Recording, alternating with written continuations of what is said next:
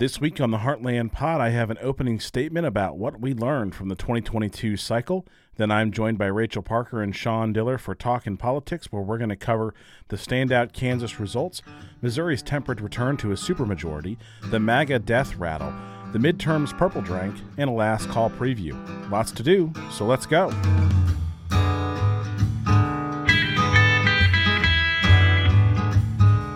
Welcome back to the Heartland Pod. My name is Adam Summer. I am your host. This is the regular Monday show, our Talkin Politics show, with myself, Adam Summer, and my co-hosts Rachel Parker and Sean Diller, who will join us in just a moment. Together, we bring big topics of the week with a special focus on the Heartland as we bring our middle-out approach to politics and work to change the conversation with our shows 5 days a week, including the Fly Overview every Friday with a quick rundown of the stories impacting the Heartland from the past week with Kevin Smith. Follow us on all the social medias with @TheHeartlandPod. That's on Twitter, Instagram, Facebook, TikTok. And visit our website to get links to our entire family of shows at heartlandpod.com. And you can learn about our hosts there, and you can click a link to join our Patreon family. That's at heartlandpod.com. And you know, with things going the way they are with social media, who knows how we'll be able to connect to one another. So getting signed up on Patreon is a great way to be a part of what's going on with other folks who are also interested in doing the same thing that we're doing and that you're probably interested in doing if you're watching this show or listening to this show. I don't know why I said watching. I have no idea why I said watching. But that's the kind of stuff you're going to get here. So, inadvertent and unintentional humor from time to time. So you can go to heartlandpod.com, and get the link to Patreon. $2 a month and up. There's varying perks depending on what you sign up for, including at the $5 a month or up level. You get the extra show, which is the last call, and there'll be a preview at the end of this show for that. All right, that's what we do here, and I encourage you to go to the website, heartlandpod.com, to learn more. And I'm going to do an opening statement for you about what we learned from the 2022 cycle, and then we'll jump right into talking politics with Rachel and Sean. So what did we learn from the 2022 midterm cycle? Well, I could go on for 5 minutes, 10 minutes, 15 minutes. People will write entire doctoral theses based on data that comes out of the 2022 midterm cycle.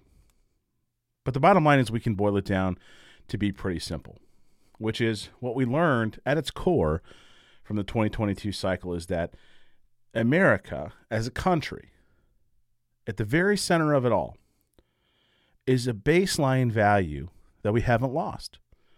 That there is a baseline value of decency toward one another, of neighborly behavior toward one another, of kindness, generosity of spirit, all of the things that make this country what it has always been. The willingness to reach out a hand and help somebody else, to help a neighbor, to do what's right. The social contract, that it still exists. That sometimes it's hard to see, sometimes it seems like it's being stretched so thin that we can genuinely wonder if it still exists. But this election tells us that it's there. It's there. It might be covered up by a lot of stuff. It might be hard to see right now. It might be hard to read. Maybe there's some coffee stains on it.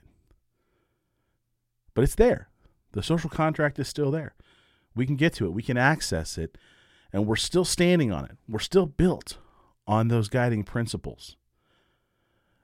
That we all have to be in this together for it to work.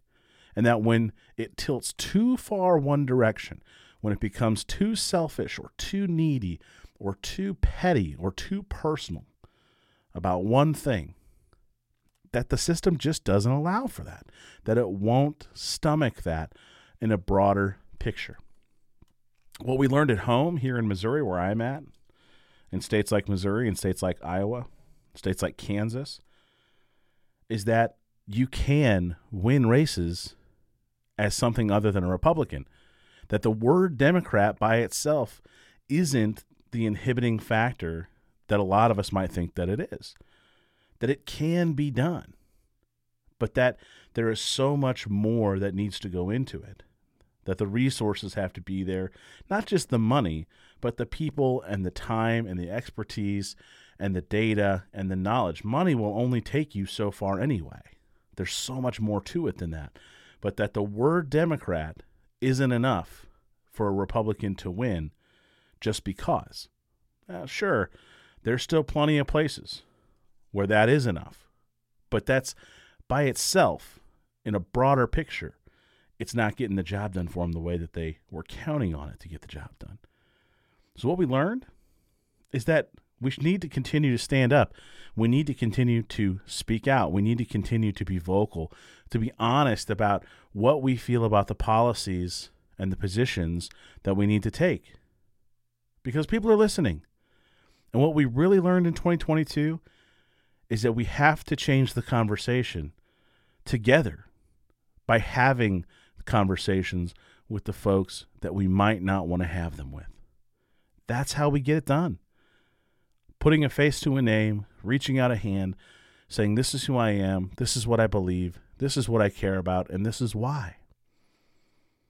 And that when you do that, when you have that honest conversation with somebody, the labels don't matter anymore. And that's what we learned from the 2022 cycle. Now here's Talkin' Politics. Talkin' Politics. All right, we're here for Talkin' Politics. I've got Rachel Parker. I've got Sean Diller. And we'll do the normal niceties, but I think Rachel has an appropriate opening question for this session of Talkin' Politics. So, Rachel, lead it off. With the thing I just said about Sean? Yeah. That's terrible. You totally teed it up, and I was like, doy. So right before Adam hit record, I asked my good friend and cohort and colleague, Sean Diller, like, man, how does it feel to have just gone through your first season of being a political strategist and a podcaster at the same time? Like, that's kind of like you wore a lot of hats, man. Yeah, no, it's really cool because the feeling keeps coming back to me. And it's kind of stunning, honestly. And the only thing that I could think of was when I graduated law school, not to make myself out to be some kind of smarty pants type. But, we spent 2 years working with candidates and PACs and the podcast, looking towards this moment of the midterm election. And then, not only did we complete the mission, we got it behind us, we won. And I just couldn't be more thrilled. And it sets us up with tons of momentum looking ahead. Like when I quit my job to become a political consultant, leaning on basically my law degree, some old campaign experience, and just a ton of passion and fury at, Trump and what was going on. When I did that, when I took that leap, the Democrats were completely out of power. Like they were dead. They looked dead. That, Hillary Clinton, the worst nominee ever, had just gotten beaten by Donald Trump, the other worst nominee ever. Yeah. Yeah. And so the difference now compared to when I started, is just, I'm really humbled and grateful and really stunned, honestly. Yeah, it's pretty wild. It's pretty wild. Are there any races before we go into our, because I'm just curious, and we're gonna do a bit of a deep dive on this. The two of us are later this week, but is there anybody that you worked with or anything you worked on that you want to highlight? Like, you worked on some really cool stuff, and I just want to, and some unsuccessful folks in primary races and things like that, but people who I think you really personally believed in, and I just wanted to give you a chance to like shout some of those folks out. Thanks. No, that's really cool. Yeah, like as soon as the reason you work in politics is because you want to make a difference. And not to say that most people do, and most of what people do every day, like everybody wants to make a difference in something. So, but you want to win and you want to have an impact. And so, to make an impact, we will work with candidates who don't really have that great a chance of winning. So in Eastern Colorado, we were working with a candidate named Ike McCorkle. He's a retired Marine. He was in the first group. He was a recon infantry Marine. And so he was in the first group that invaded Baghdad in 2003. He was wounded multiple times, did his whole career until he was medically discharged 18 years in. So he's a few years older than me. And running against Ken Buck, who is a flat out white supremacist, unapologetic, and terrible for the the working people of that area. He's in the pocket of huge industry, even though he kind of parades around as a populist. And so working with Ike and letting the people know in that district, it's thousands of square miles, that there is someone listening, that there is another choice. He had an important message to get out about the Republicans' failure and betrayal of veterans on multiple issues. So that was one that was really cool. And then something we were more successful at is, this new 8th district. Colorado had a lot of population growth from 2010 to 2020. And we got a brand new congressional district added to the state, and the Independent Redistricting Commission in Colorado drew it to be quite competitive. And the Democratic nominee ended up being someone who I had known before, and I was at her announcement when she was first running for state representative, probably like 6 years ago or something. It's Yadira Caraveo. She's a pediatrician. She's the daughter of immigrants. She had this amazing story, and this is such a working class area, this 8th district. Oil and gas employees and people who commute into Denver to work hospitality sort of jobs and healthcare jobs, all this sort of stuff. Her parents were immigrants from Mexico, and she talked about her dad telling her she learned how to crawl going back and forth in the bedroom of a single wide trailer from one wall to the other. And then she became a doctor. She went to UC med school and then started practicing in her super working class community as a pediatrician. And then she was counted out of this congressional race, 538, and everybody who did polling predictions just went ahead and said that they expect her to lose by 3 or 5 points. And, I wasn't ready to swallow that. And so, I knocked on doors for her and donated, but more importantly, we worked with this PAC called the Colorado Turnout Project. And we targeted that district, the 8th district where Yadira Caraveo was running, and Lauren Boebert's district, the 3rd, as places where we were going to we spent a bunch of money. We basically raised and spent money to reach out to infrequent and younger voters, specifically places in Colorado that were often forgotten by both parties. And we were able to give a max contribution to the Colorado Coordinated Committee. And we were able to make phone calls to voters, like 120,000 phone calls with this message from a young woman who had survived a high school shooting, and her concerns about the future. And we also got with a group called Ride Share to Vote that was driving people to the polls. And then we ended up, Boebert held on to her seat, looks like by barely 1,000 votes out of 300,000 cast. But Yadira Caraveo beat the odds, and she is now the congresswoman for the 8th district, a daughter of immigrants, a pediatrician, a physician who really will speak for the people. And, I just could not be more thrilled. In addition to that, like the Colorado Turnout Project is like technically, we'll take credit for Michael Bennett, smoking Joe O'Dea too.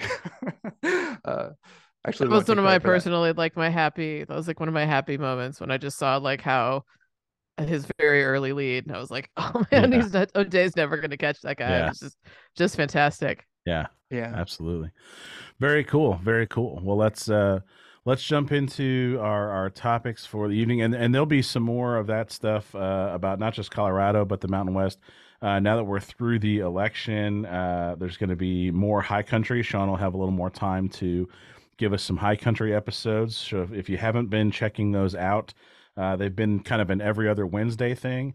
Those will start becoming more often. I won't say more regular because the day probably will change from from which days it gets put out.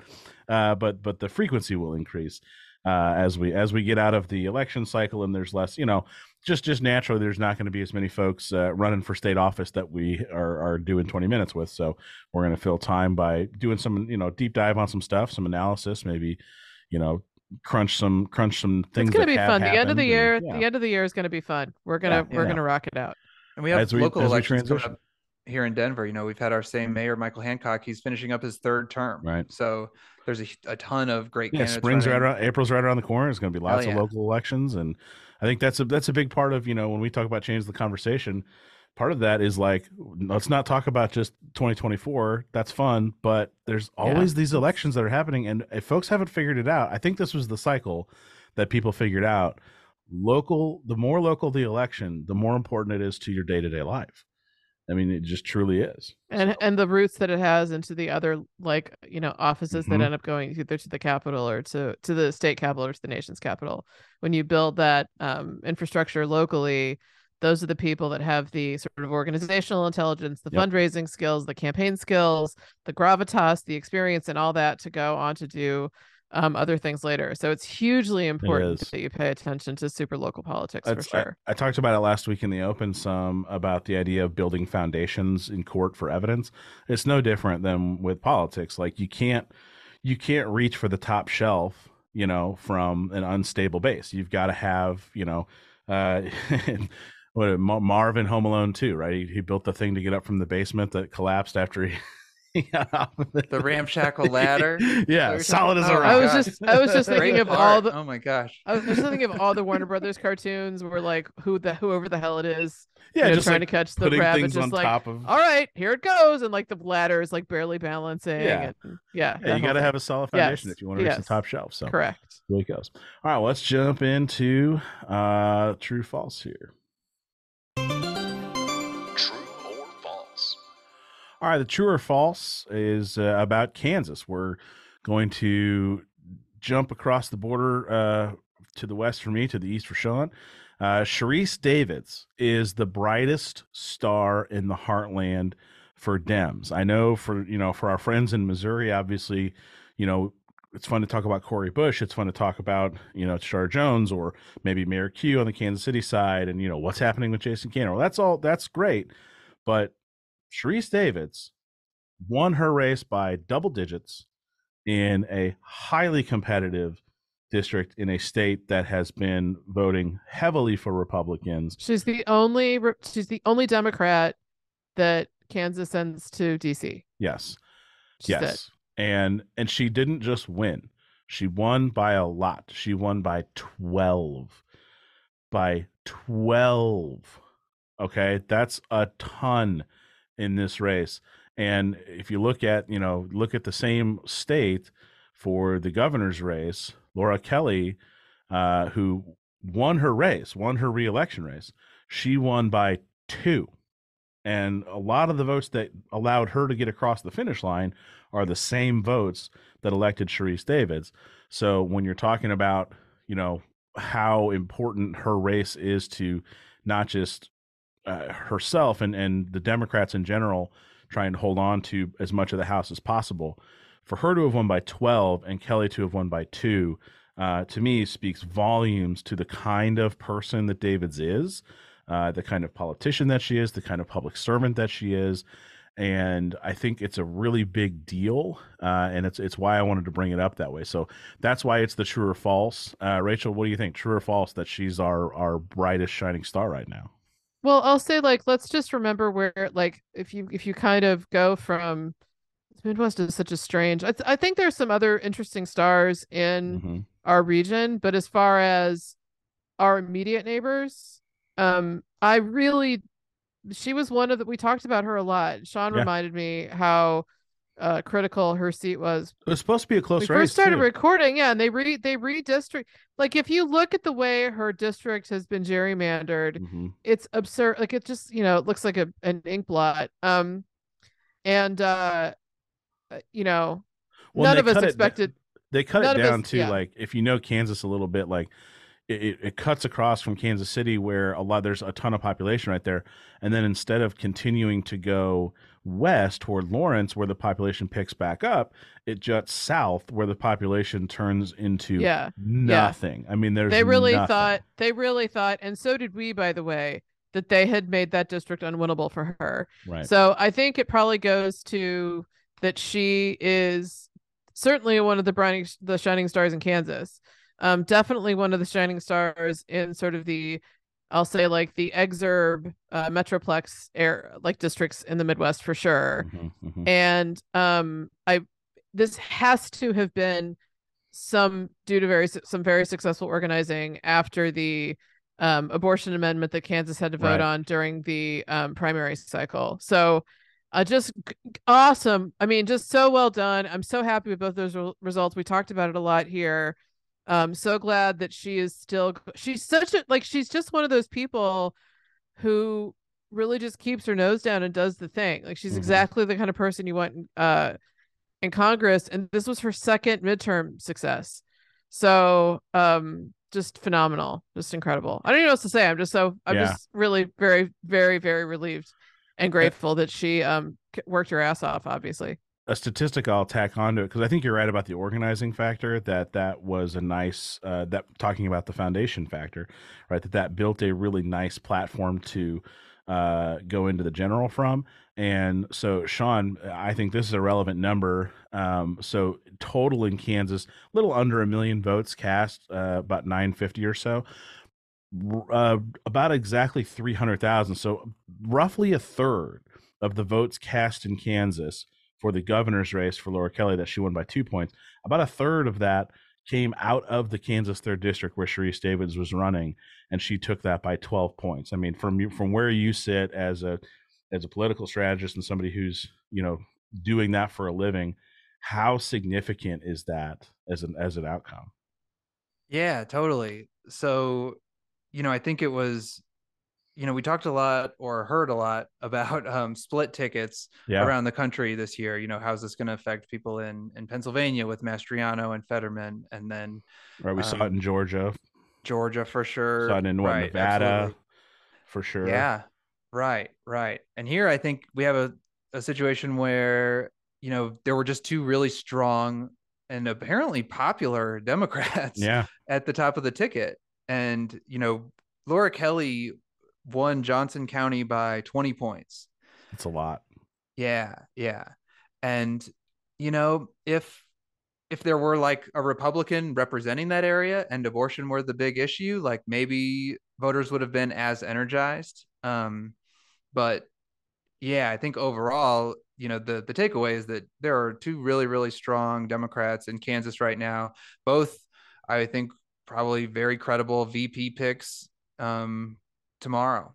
Ooh, that's interesting. Right, I hadn't thought about it. Yeah, that's really interesting. Yeah. Another thing, Kelly for could, if Kelly were a man, she would be a consideration for presidential nominee eventually. Right. For sure. Already. Oh my God, for sure. She would be. It'd be a lead story on CNN right now. Oh my God, 100%. Yeah, but she's not two-term moderate governor from Kansas. Yeah. Who clearly knows how to campaign and raise money, or she wouldn't still be the fucking governor of Kansas. She seems so mild-mannered and just kind of like casual, I'll say, in the ads and things. But you don't become governor. You don't become a Democratic governor of a Republican state because you're, casual. And so honestly, it wouldn't surprise me if she was thinking about, she looks like a grandmother, but she's a fucking powerhouse, I think is what we figured out. And she has as many, imagine if like a governor, like Missouri had a Democratic governor right now and what their life would be like. Right. And what, she's been through so many stupid fucking battles. The battles that she had to go through with her own legislature during COVID were fucking ridiculous.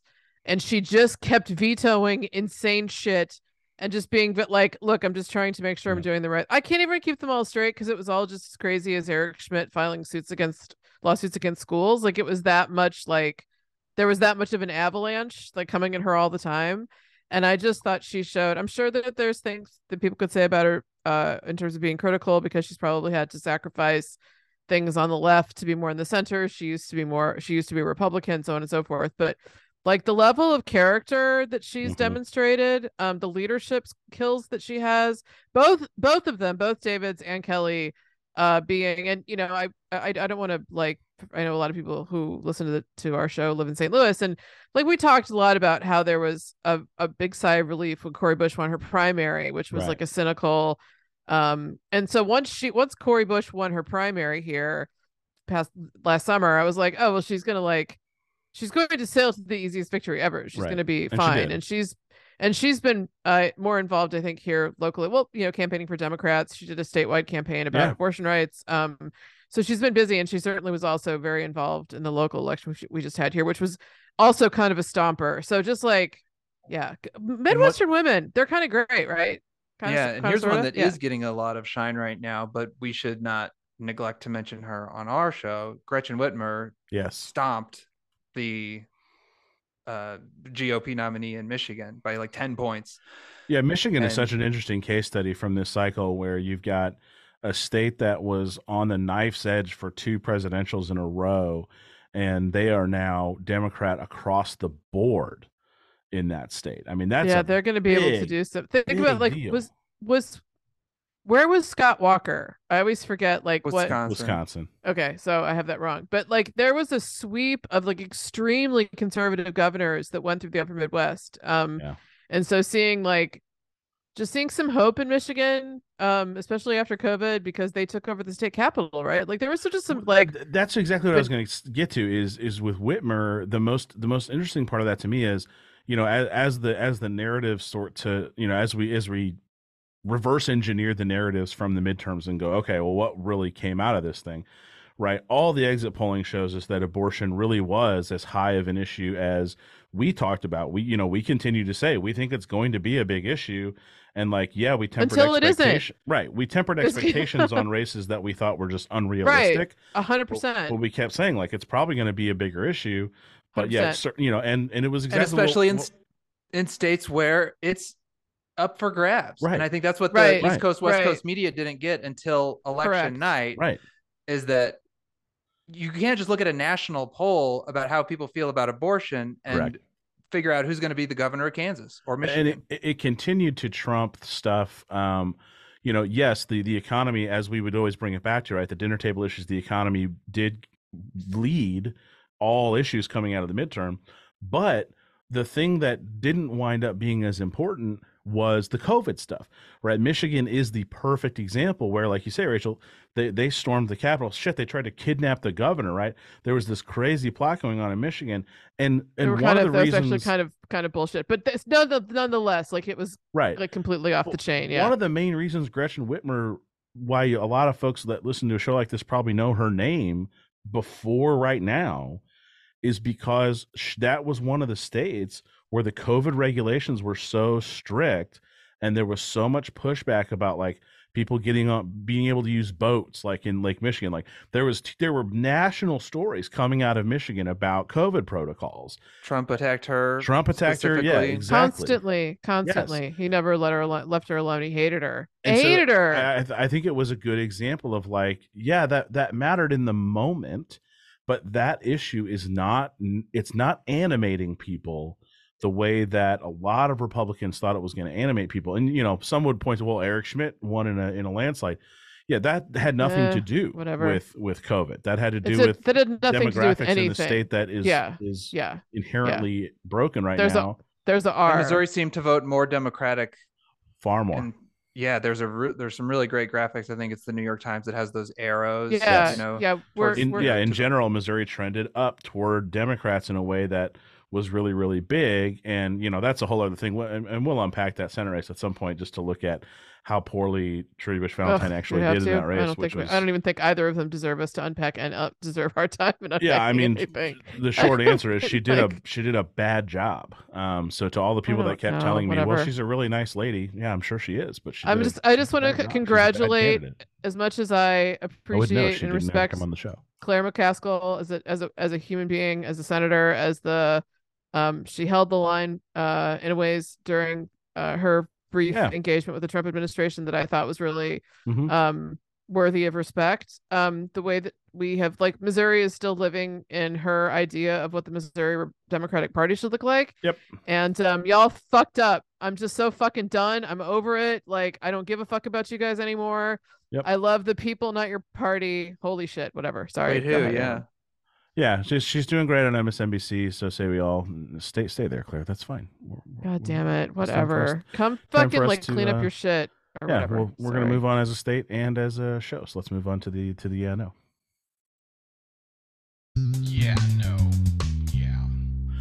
Okay. Speaking of Missouri, the Missouri GOP returns a supermajority, so they do get their supermajority. We were wrong about that part of it, but Wait, I wasn't. what did you say? I said they would retain the supermajority. Oh, okay. I also had the Yeah, biggest upset was Catherine Cortez Masto. If we're not Yeah. going to do victory laps on the agenda, but anyway. Well, I figured we'd do those when we talk about the midterm as a whole. So, Oh, okay, all right. I'm not. I was not expecting anything but what happened. But it was still pretty good. Relatively speaking. Right, Democrats. we flipped one. seats. We flipped one Senate seat, right? And that was a hold. Okay. I'm pretty sure. Yeah, and then But it was a true contest. Like the contested state Senate seat went Democrat, and that I think is the important takeaway there is that there wasn't a lot of the most important way to think about Missouri right now is there are not a lot of contested races. And so when you start there and say, okay, let's identify the races that were truly contested races, right? For example, right, Jess Piper's seat, it wasn't really a contested race. We knew statistically it wasn't. There was hope that what she had done and what she had built could. And there was admiration for the fact that she was just like, I'm she was doing it at all. Like, I'm just going right? to do it. Whatever. Yeah. I'm just going to fucking do it. Right. Doing it at all is a big deal. The Jim down at, I can't think of his last name now, the guy with the mustache, I love him very much, in Southwest Missouri, who I had on the show. He's a great example of that he's run several times and he continues to lose, but he continues to do it and he continues to campaign, and his numbers are respectable because of that. But for the most part, most of those races are just not contested races. And so in the contested races, the Democrats in Missouri did pretty well. They held or won almost all the ones they wanted or needed, and they just didn't get enough done in the House. We can point fingers all across the board. I think we're well established here on not being super thrilled with how the Missouri Democratic Party has been run in general. But the bottom line is candidates got to get out and do the work, and they've got to knock the doors, and they're the ones who have to win the races in the end. Whatever team they build. So I don't know. That's the NO, is that we go back to a supermajority, and we've got new leadership in the state for the Republicans, and it's going to be a shit show, I think. They do officially now control all the statewide offices. Yes, right? and yes, there's no more elected Democrats statewide. That hand puppet with facial hair. What's his name? Fitzpatrick. He's the that's. I ran into him the other day. You guys said? You did? No, where? Yeah, he was in Warrensburg. He was recording with Scott Fawn. They were doing some kind of debate for that race, and we were both at the Casey's getting some snacks. I was on my way down for a city meeting, and he was leaving town, and I just poked over, and I was like, Scott Fitzpatrick. He's like, I was like, hey, Adam Summer, Heartland Pod, how you doing? Stuck the old hand out and talked to him for a second, and he in person is exactly as he presents in pictures and things, unkempt, and and it was just amazing. So I was just like, that guy's gonna be the auditor. I mean, like, I hope to talk to him because I want to pick his brain. I want anybody who's an elected official in the state, I want to talk to him and pick their brain. And I'll have respect for the office. It just amazes me. I don't know. Well, they should come on the pod. Like they should. They're public officials. We're like one of only a handful of podcasts, independent media that talk about politics in the state. Like he should totally come on and talk. Republicans don't do any media anymore. Right. I know. It's ridiculous. They only do their own media. Yeah. Well, he's going to cost Missouri a lot of money. There's going to be some shit. It's going to be a shit show. It's going to be an absolute, utter, complete brown-back Kansas fucking shit show. Coming to you soon, Missouri. I'm sorry. Well, we'll see. I look forward to getting a chance to chat with House, Minority Leader Quaid. She's reelected, is back in the minority seat. Good leadership. The Democratic side has some really strong people, and they know what they're doing. They know how to play the game as best they can let me be clear. with the resources they have. Yeah, when I'm shitting on the party, I am not being critical of the elected officials who are. No. I'm talking about the people that run the committees and all their dumb they're so petty and boring and unimaginative and interested in hanging on to like the lamest kind of power that exists, which is it all just feels like junior high school. It's really embarrassing. That's exactly right. That's exactly right. Well, we were talking a little bit before we came on, and I'm not going to get too specific, but just in general about the unwillingness of, you know, and this is where for the people who want to say, oh, you guys are just a lefty show, call us whatever you want. Here's what I'm going to say about a lot of folks on the left right now is that they need to figure out that this isn't over, right? This midterm wasn't it. This is not the end of this. And we are still in an ongoing cold, I'll say it, we're in a cold civil war right now in this country. And there are we certainly are in Missouri, at least certainly in Missouri. Like some of the like what we saw. We'll get into this more later. I mean, the I know is that these fucking people are still going to just. I mean, we may not. Let's just talk about some of the really quickly. Let's just talk about some of the hits that we're going to take. They're probably going to try to fuck with Medicaid funding again. Oh, for sure. They will probably try to destroy school funding again. They're definitely going to expand charter schools again. Yeah. We have to be really concerned about whether or not they're going to gut our ability to pass laws by ballot initiative or not. That's very much up for grabs. That's in their top 5. And some of the people that are in the senior ranking like positions in the House and the Senate as Republicans are some of the shittiest Republicans that sit in the lawmaking bodies right now, period. So, I mean, it's just that's why it's a no. It's like, what are you going to do? Like, the rest of the country has more, like, we just don't have that many people here. It's just very sparsely fucking populated. And, and we're doing the opposite of Colorado, right? Sean talked about knocking doors in a brand new congressional district in Colorado. In Missouri, it's just as likely that by the 2030 census that we're down a congressional district in this state based on the way the trends are going. Sean, you worked on some races here in Missouri. What's the takeaway for you about the state of play right now? Yeah. I think I've been trying to think about the good stuff, so I haven't really, thought about my Missouri. Well, this is so much. So we're just gonna drag it back. There's been a lot of good stuff, then which we'll is the get nice back part. to the good stuff. This is the gully in the show. This is the Right. and then we'll get to the glowing sunshine after this. I guess here's what I'll say then. I guess what really sticks out to me is, even though the Democrats have such a slim chance of winning so many races, we talk and talk and talk and talk about who our nominee is going to be. Like the primaries were fucking dumb. Yeah. And I am glad that we gave a microphone, figuratively and literally, to Ray Reid. What I'm not glad about is that, like, all the people who listen to me and Ray and Trish and Lucas Kuntz and Trudy and,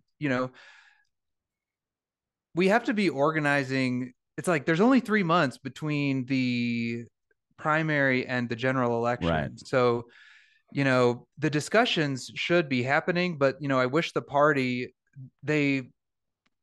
apparatus says that they don't get involved in primaries, and they use that to basically not do anything for 18 out of every 24 months. And I think it's very stupid.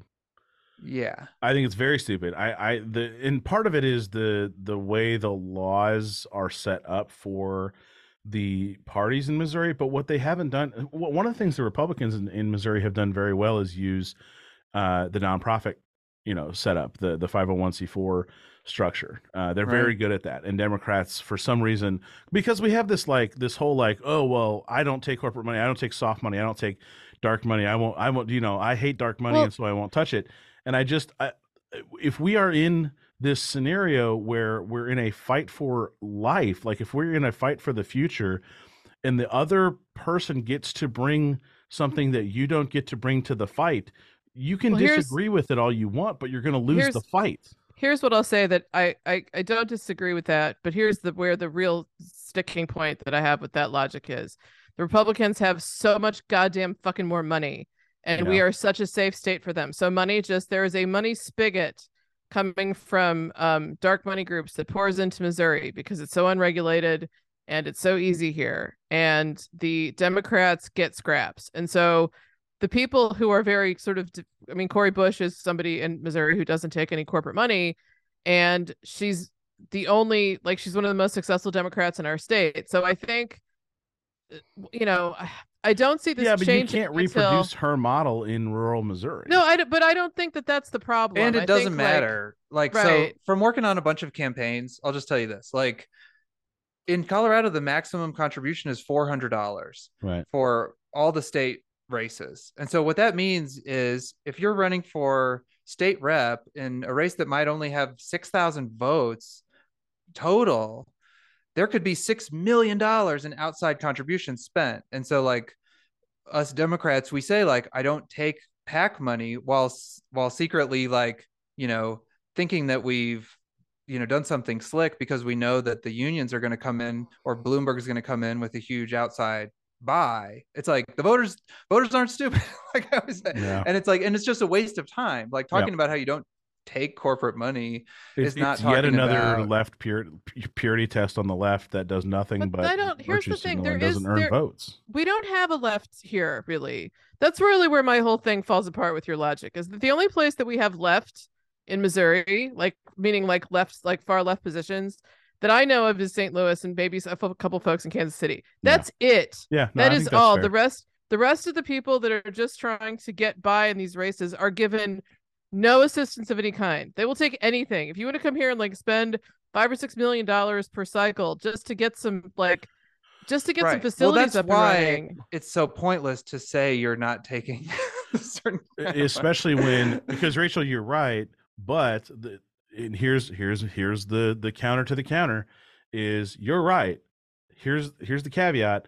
Most of those people are running the show of the party. And when the party is centralized in a place where it's further to the left than the rest of the state, and when the power flows from that section, it looks Butler more outsized than it is. Right, but Cori Bush and Michael Butler are not allies.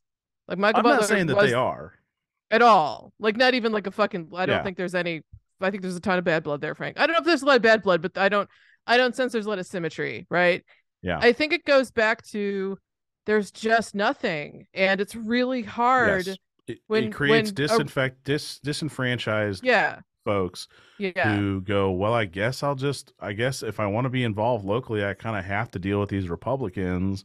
So I guess I'll be like an independent who kind of is also and I'd love to talk to I'd love to talk to somebody on the ground in Wisconsin. I'd love to talk to somebody on the ground in Michigan about like how did you guys do it? Like just like what was the play? What was the playbook? And we did. And I talked to a guy from Wisconsin, and there'll be an interview coming out tomorrow. Yeah, no, that's really cool, because I think that's like the real question is that because when I look at Missouri, all I see is a really big demographic problem. And again, if somebody came in tomorrow with $6 or $7 million during the next cycle, I think there's a lot that we could do. But we just don't have that much money, and I could go on and on about what a mistake it was to force Trudy Bush Valentine down our fucking throats. Our whole Senate race was one of the most anemic, pathetic. Why is this even happening? This is like an exercise in democracy. This is not actual democracy. This is ridiculous. Yeah, it was a show. This woman should be ashamed of herself for putting us in this position. I think she was well intentioned. I think she had the right idea. But I think that I think like were it not for her, at least I don't know. The whole thing is that's why it's the no. Just no. It's fuck it. No. Let's move on. Exactly. Let's dust up. Thank you to Cori Bush and to the folks in the metros that are holding it down. We appreciate you so much. Thanks for doing all the work.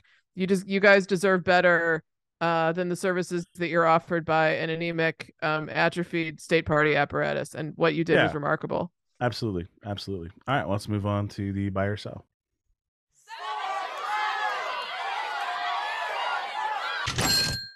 All right, buy or sell. Date of death for MAGA is November 8th, 2022. Let's just change it right away to buy or sell what Josh Hawley said. Yeah. The Republican Party is dead, or the old party is dead. Time to bury it. We knew, we knew that, Josh. It's actually JoRsh Hawley. Yeah, he texted me today. Oh, good. That's Zach Our Short. old friend Zach, yeah. Yeah. So how about them Democrats? How about them Democrats? Yeah. JoRsh Hawley certainly agrees that the date of death is November 8th. This It's is the funny. time So we let the old ways die, I think is the song from that movie with shit. I don't remember. I'm Jeff. gonna wend my way around to my buy or sell answer because I don't know what it's gonna be By yet. the way, I'm buying it, but I'll let you. Yeah, I'll let you explore the space. Okay. Creative space. What is that from? I don't know. Lots of things. God. Yeah, well, no, it's some kind of yeah, I don't know. Photo shoot. But yeah, so Josh Hawley's really funny. I was thinking about Adam, I've talked to you about Bill Clinton a lot and how Uh-huh. he's just this exceptional politician. And if anyone's listened to the Slow Burn series on podcast that Slate does, um, they do one on Bill Clinton and they go all the way back to Arkansas and Mhm. people who knew him forever. And something really stuck with me how an Arkansas lady, some kind of Little Rock mover and shaker described Bill Clinton. They said, you could be in a room with 12 people and Bill Clinton and talking about things where every single person has a different point of view or thoughts about what should be done. And not only will all 12 of those people with differing perspectives, not only will they all think that Bill Clinton is on their side, Mhm. but they'll think, all of them, that Bill Clinton is on their side and with them against the others, like Mhm. that he's got their back like that. Yep. And that's an excellent, super gifted politician. And, you could also say it's like slimy and smarmy, which leads me to Josh Hawley. Mhm. He cannot do that. What he can do is in a really smug, I don't know if he thinks it's smart, but he always puts forward, he creates these little intellectual perches for himself. And like the old party is they're dead. more He's sand, just trying. sand castles. He's just trying stuff out, John. He's just throwing stuff Right. out there, man. Well, Just like does he think we're going to be floating some persuaded by ideas. the thing, or does he think we're going to be like impressed by his I mean, smartness? I don't know, I but let me get think- this out. Let me get this out. Oh, Let me sorry. get this Go out. ahead. Go The ahead. point is, everyone's talking about Ron DeSantis as the Mhm. future of the Republican Party, and the Mhm. question is, Already. will Trump or anyone allow that to happen? Right. Nobody anymore is talking about Josh Hawley. That's right. He is not someone who on January 7th was saying the old party's dead. That's right. His stock was higher than ever. And now he's saying the old party's dead because he thinks it benefits his own aspirations. That's right. I have a question. You guys have a couple of I lost all my bets with you guys. I made some pretty solid wagers about what was going to happen. We'll get to those we'll do those in the last segment. But right now I want to say that many months ago now, I suggested that Joshua Hawley was the next Rick Santorum. And I would like to say that is getting closer and closer. It's a pretty to goddamn good take. Minted good logic, because that idiot is not going to hold on to his Senate seat. He could just coast in that Senate seat until he was like retiring, a cajillionaire somewhere, nice house in the Ozarks or whatever, just like chilling in Missouri, just living the good life. He's going to run for president and probably have to give up his Senate seat. Because it's a safe Republican seat, they're gonna just be like, yeah, sure, whatever. Who's out? Who's next? They'll just, yeah. And he's gonna. Go ahead. Oh, go ahead. No. Go ahead. I was just gonna say, yeah. If MAGA dying could be manifested by like Josh Hawley instead of becoming president, becoming failed candidate Rick Santorum, like I think that's a good, proxy, and I will buy it. I see that. I think I think you didn't buy it before. I recall you being skeptical. Anyway, so I can't see it's not a full victory lap. It's like a good we just had a good like sprint practice or something. I don't know. Like it's going well. Those trends are holding. Josh Hawley's a really good example. I'm gonna hit myself with it because I didn't say it right either. It's actually JoRsh Hawley. All right, I've used all of them now. He's a really good example of a conversation I had with somebody recently about, there are administrators and there are candidates, and sometimes people who are good at doing government things become candidates and they lose and they're bad candidates, or maybe they win, but they're, they hit a ceiling really quickly because they're very good at doing the job of government. And then there are people who are very good at being candidates who, like Sean, back to the Bill Clinton thing, like, Bill Clinton's a very smart guy. I don't think that Bill Clinton is some like amazing budget policy School like uniforms and like tinkerer. fucking his weird policy ideas. Yeah. Yeah, like right. yeah, he's not a policy tinker Did not guy. care. But you can put, like you say, 10, 15, 20 people in a room with him, let everybody say their piece, and he can be a conduit that takes all of those things and he can sort of mesh it together and say, so is this what we're saying? And everybody at the same time will shake their head up and down because he can synthesize complex information in a way And that, he's that and you he's know- a charming narcissist, whereas Right. Josh Hawley is an unextraordinary guy who got to go to some really good schools. right. And yes. Josh, he does not have the thing. He doesn't have the gear. And anybody who's ever been in enough political speeches, Sean and I were exchanging texts the other day, and it was like when people talk about different rock concerts they've been to, and we were talking about like different politicians we've seen, and like, well, I've seen Obama twice, and I've seen Clinton once, and I've seen, so it's like that kind of thing. Like I've seen Candor twice. I've seen him in a very intimate setting. Obviously, I've talked to him in here, but that was different. I've seen him twice. I've seen Clinton once in a pretty big setting. I've seen Obama twice, one in a huge setting, one in a fairly small setting. Right? I've seen these people who are absolute masters of the craft. Okay, masters of the craft. I've seen Josh Hawley too. I've seen him in a room with 100 people while he's the guy that the center of attention on. He ain't got it. He ain't the guy. Like, he's not funny. He's not charming. He's not charismatic. He's not quick-witted. He's Rick Santorum. He has none of those tools. He really is. He is just a guy who's Except- like, Jesus and gays and bad and abortion, boo. Rape's great. And then Rick like that's it. And he Santorum's just goes almost, home. it's almost unfair to Rick Santorum. No, it isn't. No, it isn't. don't Shut know. up. No, He's it a isn't. little It is bit not. quicker. Like, he's got No, a better no. smile. Principled, I feel like. No, Yeah. no, fuck that guy. Fuck Josh him. Hawley's Like, like a cynical Rick Santorum. Until Rick Correct, that is Santorum allowed his underlying bigotry to come through in a big way, he held his own pretty well on those CNN panels. No, he Like- did not. Like, he No, could he did actually, not. No. he could banter. No. Josh Hawley Wrong. can't banter. Incorrect. Oh, that's wrong. You're wrong. Sorry, I just hate him so much. See, people say we just complimentary. agree about everything, but we really don't. No, I think whatever, we got off on, we were doing the buy or sell. This is the death of MAGAism. And so And that includes the McCarthy thing, the recall- DeSantis thing, all of it. yeah, right. So I think I recall, speaking of things I said that turned out to be basically true, I seem to remember us having this theme and us talking ad nauseum in various contexts and sometimes direct contexts like this one, where I was like, you can't do MAGA shit without Donald Trump. Donald Trump is the only person who can Yeah, get it was our away journey with this thing. Yes, that's right. Exactly. We talked about it a lot, and I felt like we were pretty clear-eyed about it. Yeah.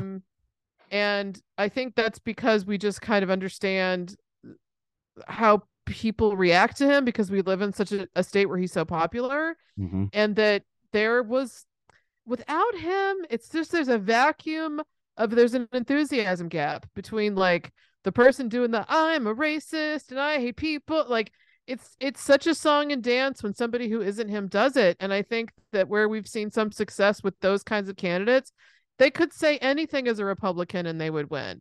You could run as any kind of Republican in the state of Missouri right now for the U.S. Senate and you could win. See also what just happened. Right. And it is funny. I was talking to my mother-in-law before the election, or maybe the day up. Maybe it was like the day of the election or the day before. And it's like, you know what I'm really glad about is that Eric Greitens didn't become the nominee because Jesus Christ, he could have won. Yeah. I think in some ways it's like I look at the two Erics and I was like, I kind of don't like Greitens is so dangerous that I was like, oh, he'll like, it doesn't matter because he'll get kicked out of the Senate on his ass because he'll do something so phenomenally stupid that they'll just be like, well, you just have to go. You had like prostitutes and cocaine and the cops are called and we don't like you and get out.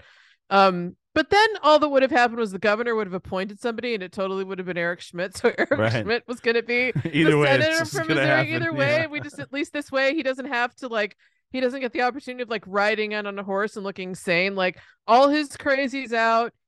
He's a cynical shithead. However, the buy sell is at the end of Trumpism. again, anybody can run as a Republican in Missouri and say crazy shit, and that's what's still kind of a thing that you can get away with right now because of our demographics. We talked about that earlier. Anyway, I am buying it. I'm so happy to see the utter fucking rebuke, with the exception of Ohio and maybe Arizona's governor. We just don't know yet. But other than that, it is just a wiping across the board of the back of the hand on the chessboard. Like, we're clearing you all off. Like, absolutely not. Key races lost, up and down, just good night, because it's not him. It's just not the same without Trump's Trumpiness. Is not going to be the governor of Arizona. No. Like, the rebuke was the right word. There were election deniers in every statewide position in Arizona, and they all got beat by Democrats. They ran on the Trump grievance platform. Solid across the board. They had some underlying, biggity, anti-trans, CRT stuff that was there, but it was the Trump grievance platform. That's what they ran on. Schmidt's actually an interesting example of, like, he will be an interesting litmus test, because in 6 years when he has to run again, how different will it be? Like, will he be, because the inside baseball on Eric Schmidt is, wait till he gets elected and gets to the Senate. This isn't who he's going to be. That's the, like, hopeful inside baseball on Schmidt. Okay, sure. Right. Maybe. I don't know. Maybe he'll be a Roy Blunt. I don't think so. I don't think he's got a tenth of the political operator skill that Roy Blunt has. He might be a Roy Blunt in that he will just do whatever the majority leader tells him to do, and then every once in a while will break with that person. But I don't think he's got the spine or the true political skills of a Roy Blunt. Well, Roy Blunt kind of built a political dynasty in Missouri when it was still a swing state. I mean, that's correct. I don't like the guy. Skill. I don't like the guy, but, like, his son was governor, so whatever. Right. Like, he's got, connections and knowledge, and Eric Schmidt just was alive at the right time, in the right place at the right time. Right. I mean, like, the AG is just basically a promotional tool for Republicans in Missouri now. So it's the greatest launching platform for Republicans in the absolutely nation. Missouri Attorney General. Yeah. So many. It was so funny to see all the like the Washington Examiner had this headline about, like, Trump flipping out, and that's right, I saw that one. Yeah. Like, he's just losing his mind with his inner circle, and everybody's terrified. And I wrote on the show notes that Trump may need to invest in some "Oops, I crap my pants," like just that old SNL product. Yeah, he's gonna. I wonder if he doesn't. I wonder if he understands that even if after the Georgia runoff, if heaven forfend, Walker wins, that will not give the Republic, like, none of his other still doesn't matter projects won, and it doesn't matter, and all that's left are these kind of, like, whatever. Yeah, I think it's going to be interesting to see what alliances there are. Like, they were so ready to elect him a majority leader. Like, they were so ready to be like, is it going to be McConnell? And I was like, no, because you guys are going to lose the fucking Senate. Like, well, like, and half the ones that you have said that you want to go there, right? Eric Schmidt's on record. He's not voting for Mitch McConnell for leader. Yeah. So, well, you don't have to worry about that. Ha ha. Yeah. Like, probably never have to worry about that. Yeah. Probably never going to happen while you're there, buddy. Good job. Now we've got this like deranged Trump in a corner thing going on, and that's where I think the Hawley thing is a great, Sean, that's an awesome way to, like, frame this, is because it was 2 days maybe after Tuesday, like, was it Thursday? Hawley was out there just being like, I think it's time for the party to change. Like, 2 days. 2 days. I think he even had a quote. I'm trying to find the article back, but he even said something. It was faster than he ran away from the chamber when the seditionists were there. I think, like, on election day before the votes were counted, he knew that DeSantis was getting all of his headlines, and he's like, we need to kind of, I don't know, shuffle things up. Well, but it points to, like, the fact that Trump in the corner, like, they know how dangerous this motherfucker is. Like, they've seen what he can do. But he's also like, sorry, I didn't mean to interrupt. I totally interrupted you. Go ahead. I'm sorry, man. No, that's the point. Like, they've seen what he can do. And so they know that they have to, like, he didn't do that. Josh Hawley is not out on a limb by himself right now. Josh Hawley is with the crowd. He is following the flock of birds. They're all moving together away from Trump. He's not a thought leader. Okay, he's just repeating what other people are saying. Absolutely, 100%. That's what just says Josh Hawley. I'm not a thought leader. This ad has been paid for by Josh. That's so. Josh Hawley, dad not a shirt, strong dad swimmer. vest. All right, that's enough. That's it. Perfect. We're done. That's it. All right, so we buy that. All right, let's move on to the big one. And now, the big one. All right, the big one. Red wave, blue wave, schmloo wave, more like purple drank is what we have for these midterms. It was Explore the Space. I knew it was something really funny. It's from the classic SNL sketch where Christopher Walken is the record producer. It's the Blue Oyster Cult the cowbell sketch. Explore And the it's- space. Right.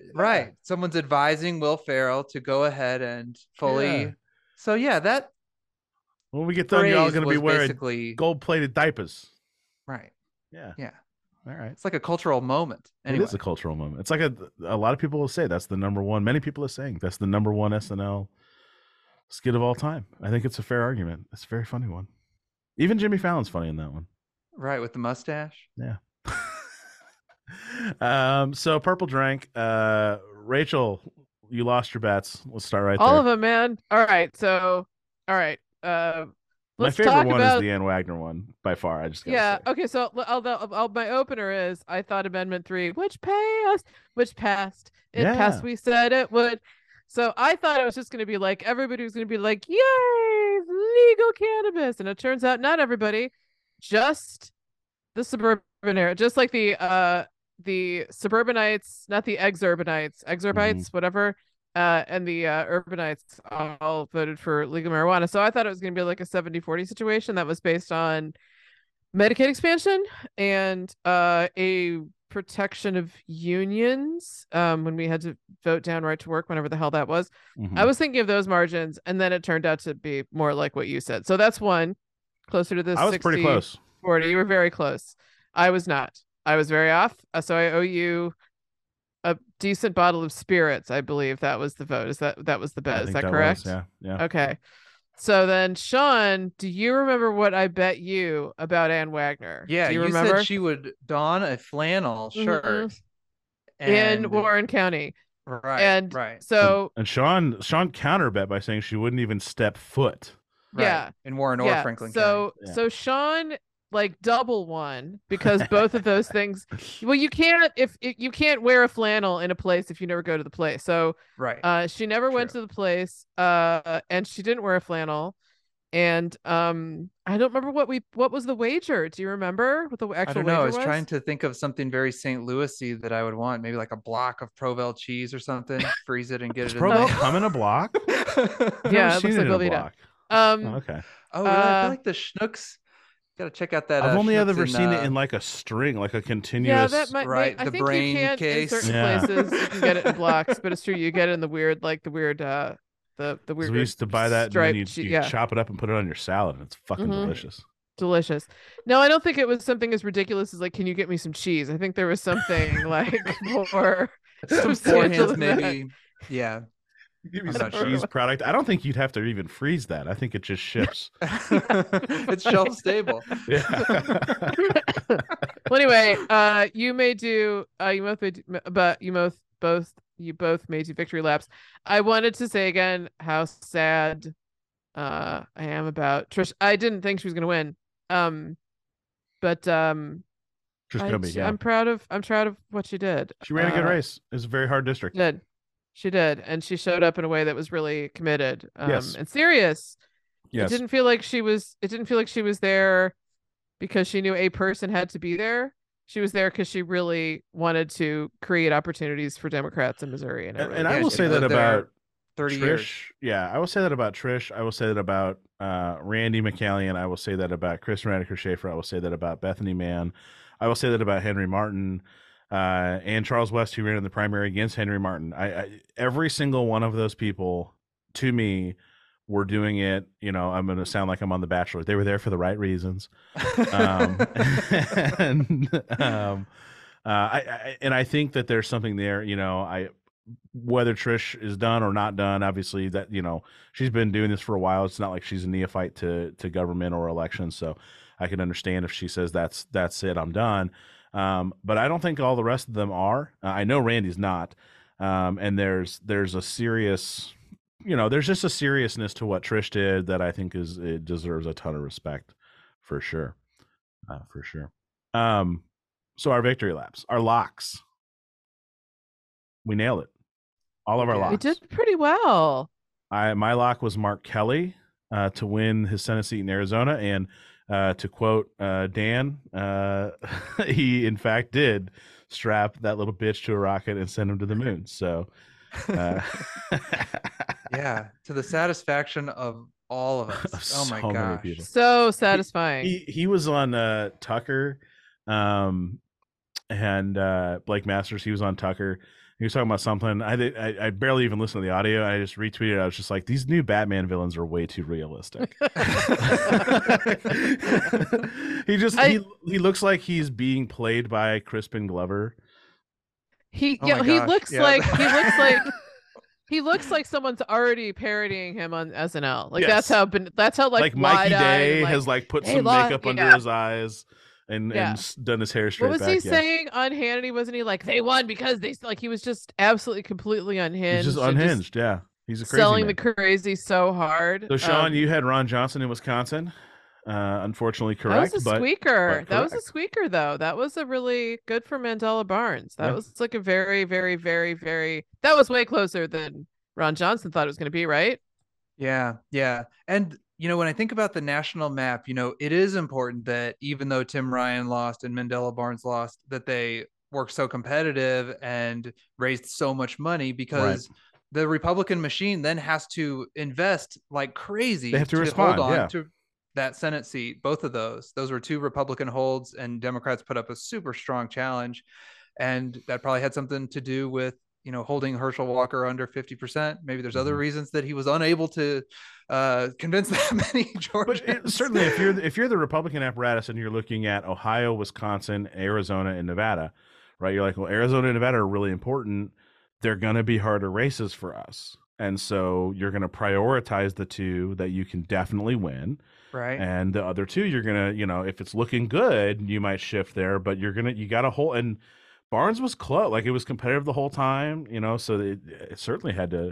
Did it end up being less? It was less than a point, right? Or did it just I think less, it was more just than under a point. a point? I thought it was more than a point. Let's.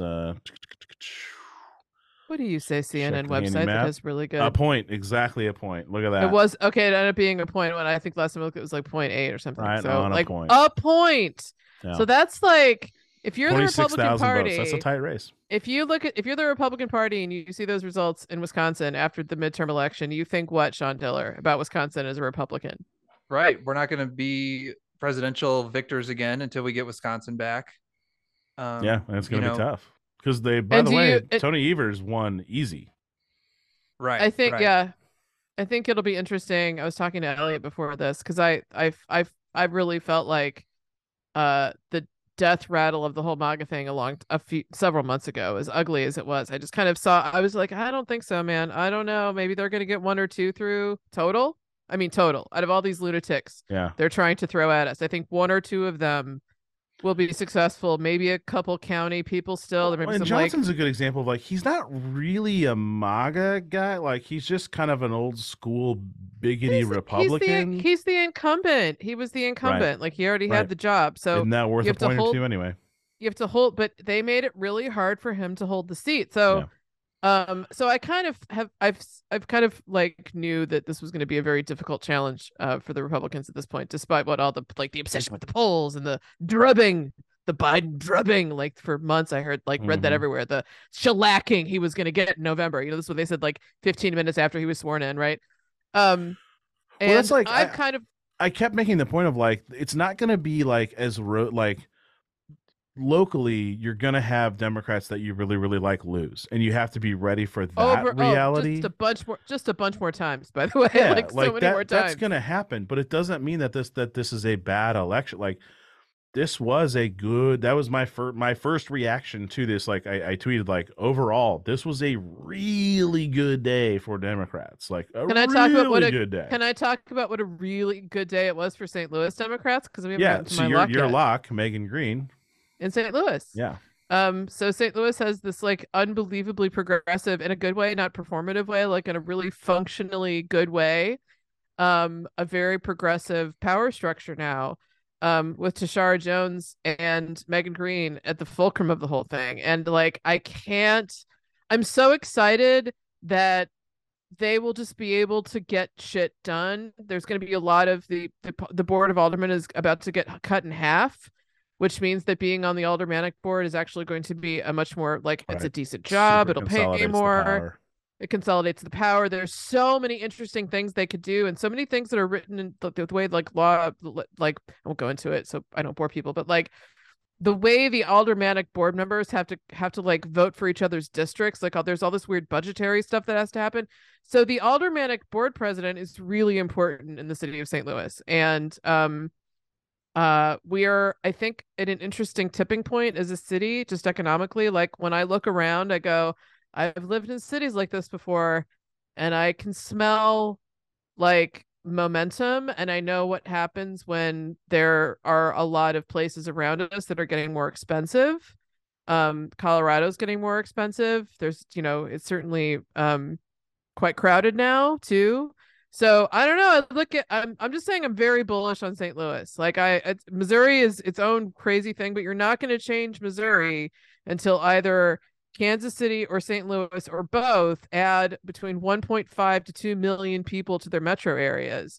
Until that happens, like Missouri is just going to be like a burp burp. So having this kind of opportunity to make especially after the Missouri voters took we had to vote on an amendment to enshrine into like more power the Missouri legislature's ability to set the budget for the Kansas City Police Department is like just a performative asshole thing to do to Kansas City because of that weird situation. Right. So despite the imbalance of power that we undoubtedly have as like normal, regular human beings who believe in rule of law and all kinds of stuff in Missouri, I think there's a lot to really be enthusiastic about when it comes to the two most populous regions in the state right now, especially St. Louis. And congratulations, Alderwoman, board president-elect Megan Green. I'm very proud of you. I'm very happy for you. Let's run through the rest of these really quickly. So on our predictions, we had underdogs that we liked to win. I went with Warnock. Of course, that's on a runoff now. Sean had Catherine Cortez Masto, who appears to have held that. Looks good. I think won. It's been called. She won. Yeah, it's been called. She won. And then Rachel had Tim Ryan. So we were 1 out of 3, maybe 2 out of 3. We'll see what happens in December with Warnock, but not bad for underdogs. Biggest surprise outcome. We missed on all of these. Cindy Axne, I had Cindy Axne to win in the Iowa 3rd, and I just double checked. She lost by 0.6, so just over a half a point. Really close. 1,200 votes. Yeah, 2,100 votes. Wow. Really, really, really close on that one. Sean, you had Fetterman to win early and big.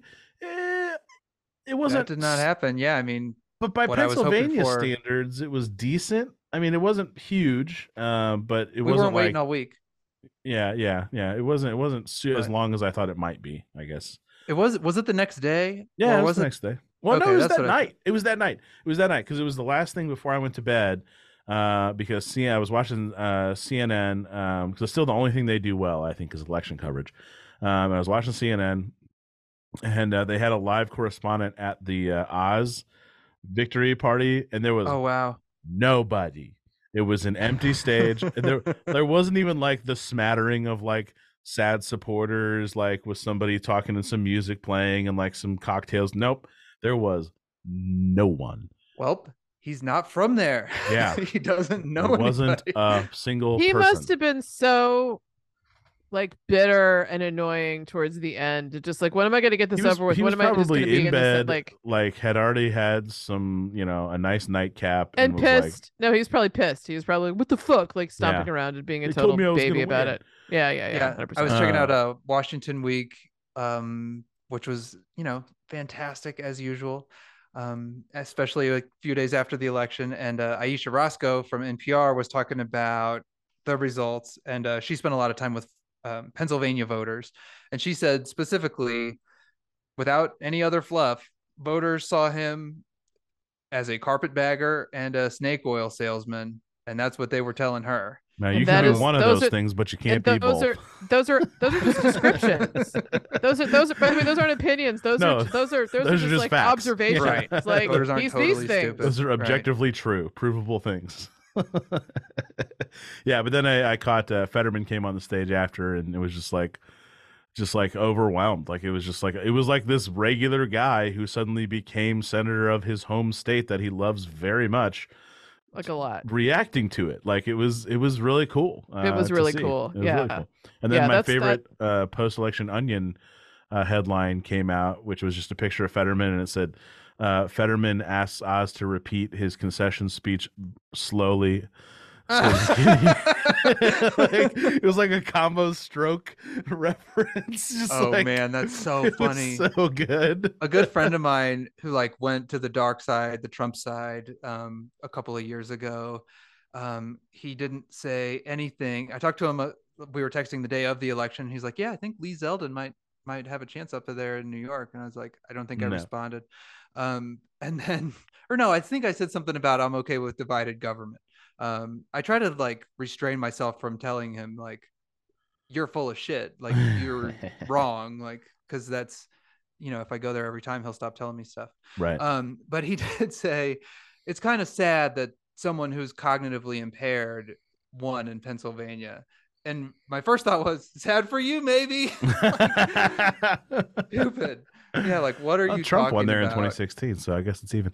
Rachel's biggest surprise was Carrie Lake winning Arizona, which does not appear that will happen either. She certainly will raise a stink about it. So we missed on those, but they were all, frankly, that was they kind were of all that. decent. I think that was swings. also I wanted it to not be true. That's why they were biggest surprise yeah, outcomes. So they were unlikely to happen. I just don't want people out there thinking misconstruing that and being surprise, it's a good thing. The fact that all three of them sort of kind of flirted with happening, to me, it's just this is just victory lap time for us. Sign of the times. We're good at this. Yeah. We're good at this. Yeah. So tell your friends. Sign up. Who takes the House majority? We all had the GOP. That's a lock. They're gonna take the majority. The question is how, what their numbers are going to look like how much they're going to have. Is it going to be easy for McCarthy? It looks like it's going to be less than 10. Yeah, it's going to be really tight. What's so exciting to see, so also on Washington Week was Jonathan Martin of Politico, and he's always super well sourced and has very smart stuff to say. And he said flat out, with his reputation on the line, Kevin McCarthy does not have all the votes in his caucus to become House Speaker. No. And I think some other people are reporting that too, that there are at least 10 or so Republicans who are not willing to vote for him. And when I hopped on Twitter, I don't really ever do this, but I wanted to kind of see what people were saying just generally. I wanted to kind of get some right-wing stuff in front of me to see what they were saying. And so I typed in Trump and read a bunch of stuff and typed in McCarthy, and nobody was standing up for Kevin McCarthy. Every single person was saying this is his fault and he was a piece of shit anyway. Right. You mean the guy who disavowed Trump and then within a week was down at Mar-a-Lago kissing his ass? You mean that guy? That Kevin McCarthy? King of that Iowa. fucking coward? And I feel like this guy thinks he's like a BDE guy. That's what they all have on. They all think that they read that way because that's how they act. And you look at Kevin McCarthy and he looks like an older gent. He looks like a gentleman of a certain age. He's not like a fiery young guy. I think of him doing, man? The same way I think of. I don't know why this pops into my head, but it's the Sam Jackson playing Guess Who. The game where you have to be like, is he wearing glasses? Right. And there's I don't remember what it's from, but it's like Sam Jackson playing Guess Who, and he's like, does he look like a bitch? Like That's Kevin McCarthy. It's Kevin McCarthy. Got it. Nailed it.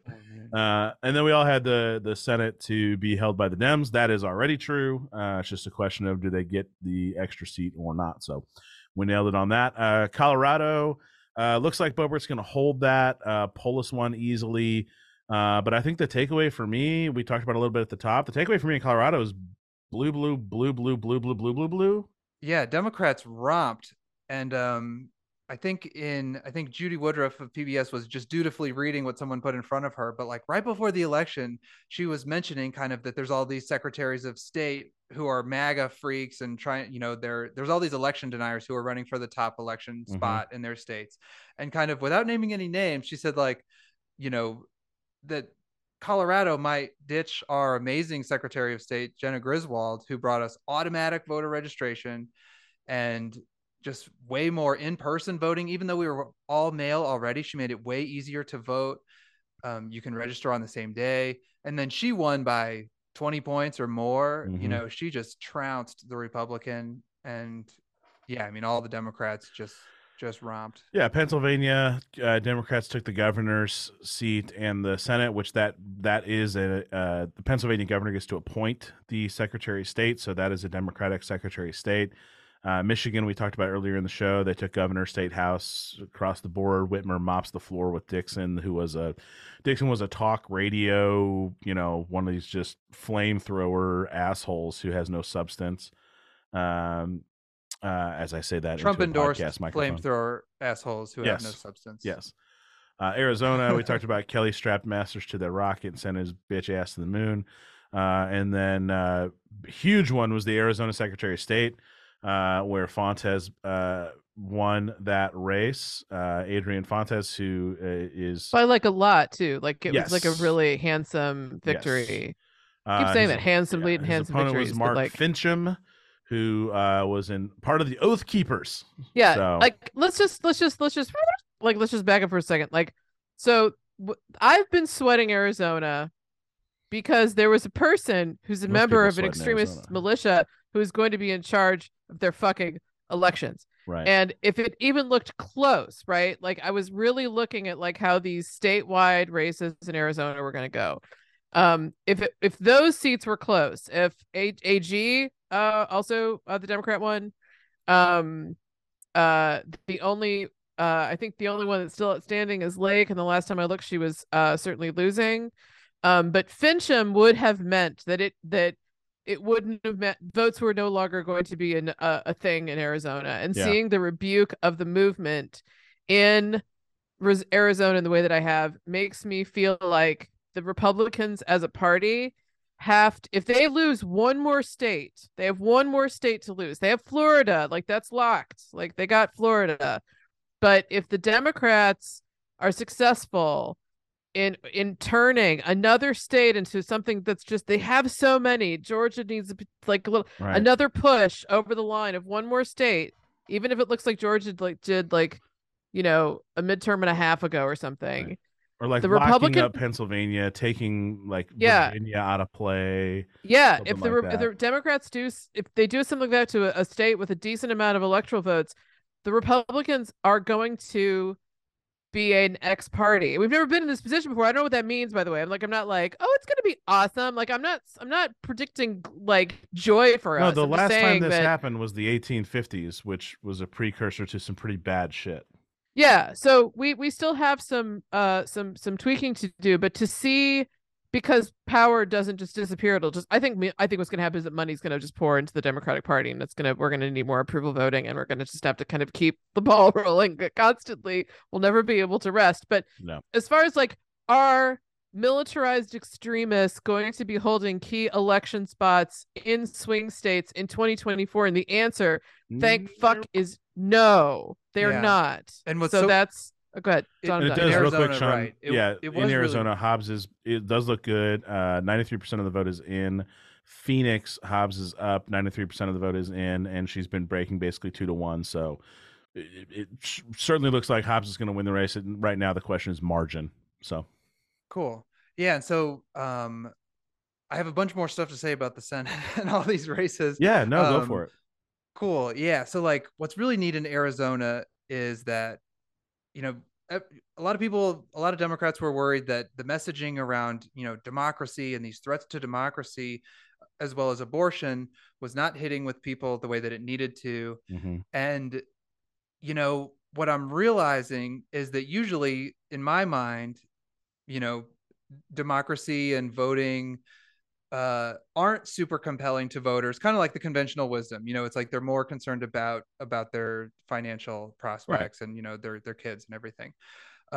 But here, you know, we really did have a choice rather than a referendum, you know, and like that's the big thing. Like we did have a Democrats set it up and Republicans obliged by going along with it, that we're going to have a choice between a party that does not respect the outcome of elections and one that does, and that will stand up for our system even when they lose. And then among that set, this is what was kind of lost in all the polling, I think, among that set of people who vote, turns out they broke more towards people who would uphold the results of the election. Right. You know? What a shocker. And people who participate in elections. Right. Like the results of the elections in which they participated. Yeah. And you know the messaging was working because, you know, anytime, you know this as well as anybody, Sean, right? If you have a good message, you know it's working because the other side will respond with a counter message. It's the way that Democrats respond to the crime message by giving stats and all this extra. So it's like, that's how you know that lands, because they don't just ignore it and brush it off. They feel a need to explain it away. And if you're looking at the last few weeks, Republicans were pushing really hard this narrative about in 2016, Democrats questioning election results and things like that. I flipped a Hawley tweet around because he was trying to do this. And I just was like, just pointing out the very obvious difference between saying the way an election was administered was inequitable because the rules made it harder for people to vote in general, and saying that votes were changed after the fact, ex post, that a fucking election was literally stolen by counting the votes and then removing the votes everywhere all fact. the time in a very specific way. Correct. Where those are fine. No, stop counting over there. Correct. We have enough. Those are not the same thing. Saying that the way election laws are being administered is unfair and inequitable in a constitutional way towards different persons, whether it's geographically, racially, whatever, and saying that election results are being changed are not the same at all. That's what they were trying to do. They were trying to make the logical equivalence there. I think like what I have accepted is that there's just an old way that I didn't want to cut you off, Sean. Are you still like? Oh no, I had one last visual. Yeah, that I forgot to do. So Arizona, I talked about this on High Country, and then it made the national news a few days later, as so many things do. But but I talked about the armed oath keepers, you know, hanging around ballot boxes, and that's what hit me this morning. I was like, I wonder what the voter turnout among those dudes was, and I bet it wasn't 100%. I bet it was pretty low.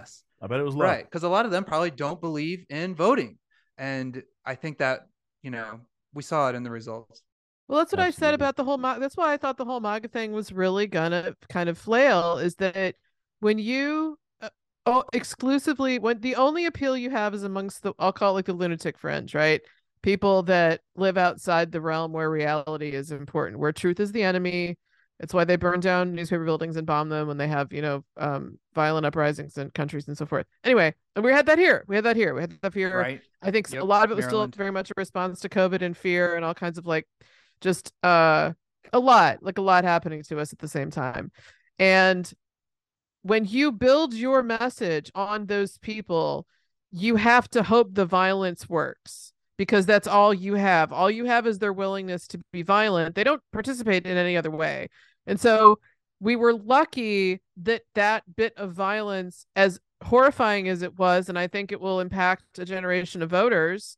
I think there's going to be people that were 15, 16, 17 years old, you know, maybe even as young as 13, who were, you know, watching the horror film of January 6th unfold, watching some of the hearings with their parents.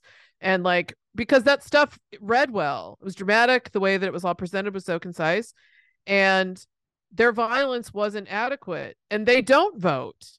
They don't get involved in local politics. Like, they're just people that have, for whatever reason, a very complicated racist belief system where they think that their country is so innately corrupt they have to live outside of an organized system within it. So I think that's a really good point, Sean, that as much as they might protest these things, they don't actually participate in them. And if the guy who had run, I already forgot his name, Fincham, if his movement towards state government had been successful in a state as populous as with as many people as Arizona, we would be living in a very different country in a couple of years. But it didn't fucking work. Like, it just didn't.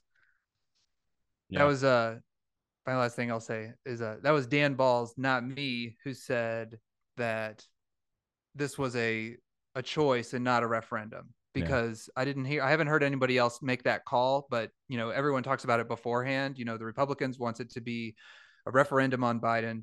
The Democrats want it to be a choice, and it definitely ended up being a choice. The issues of abortion and democracy were very visceral. Yeah. And even if it wasn't in the polls 3 months after it happened, it was still in people's minds. I just snapped for Sean. You guys couldn't see it, but absolutely. I didn't want to have my audio on and be annoying. I think we can officially say that Jamie Harrison beat the pants off of Ronna McDaniel. So yeah, the Republicans are really upset at Ronna McDaniel too. The mix is their thing. I mean, that's listen, here's the thing. If you sail to victory, you get the credit. If you fail in battle, you take the responsibility. That's what Ronna McDaniel would say to someone in a completely tasteless and inappropriate way. So, All right. Well, let's taste the victory and move on to the last call.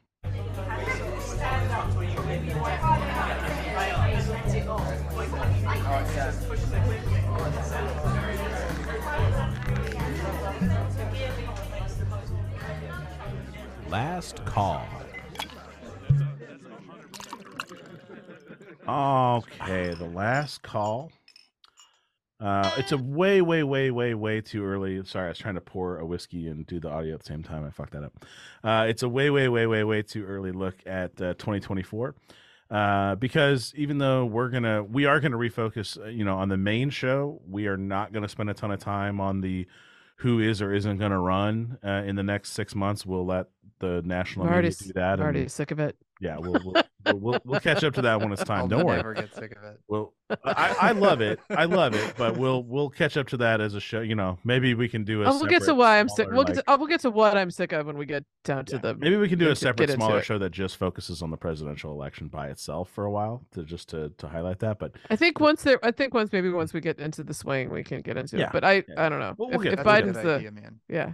But the main reason for the way too early look, okay, number one, abortion is not going away as an issue. A bunch of states, Missouri could be one of them, a bunch of states did not have time to get a ballot question on for 2022. And in the states where a ballot question was able to be put on, like, I don't know, Michigan, for example. Kentucky, California.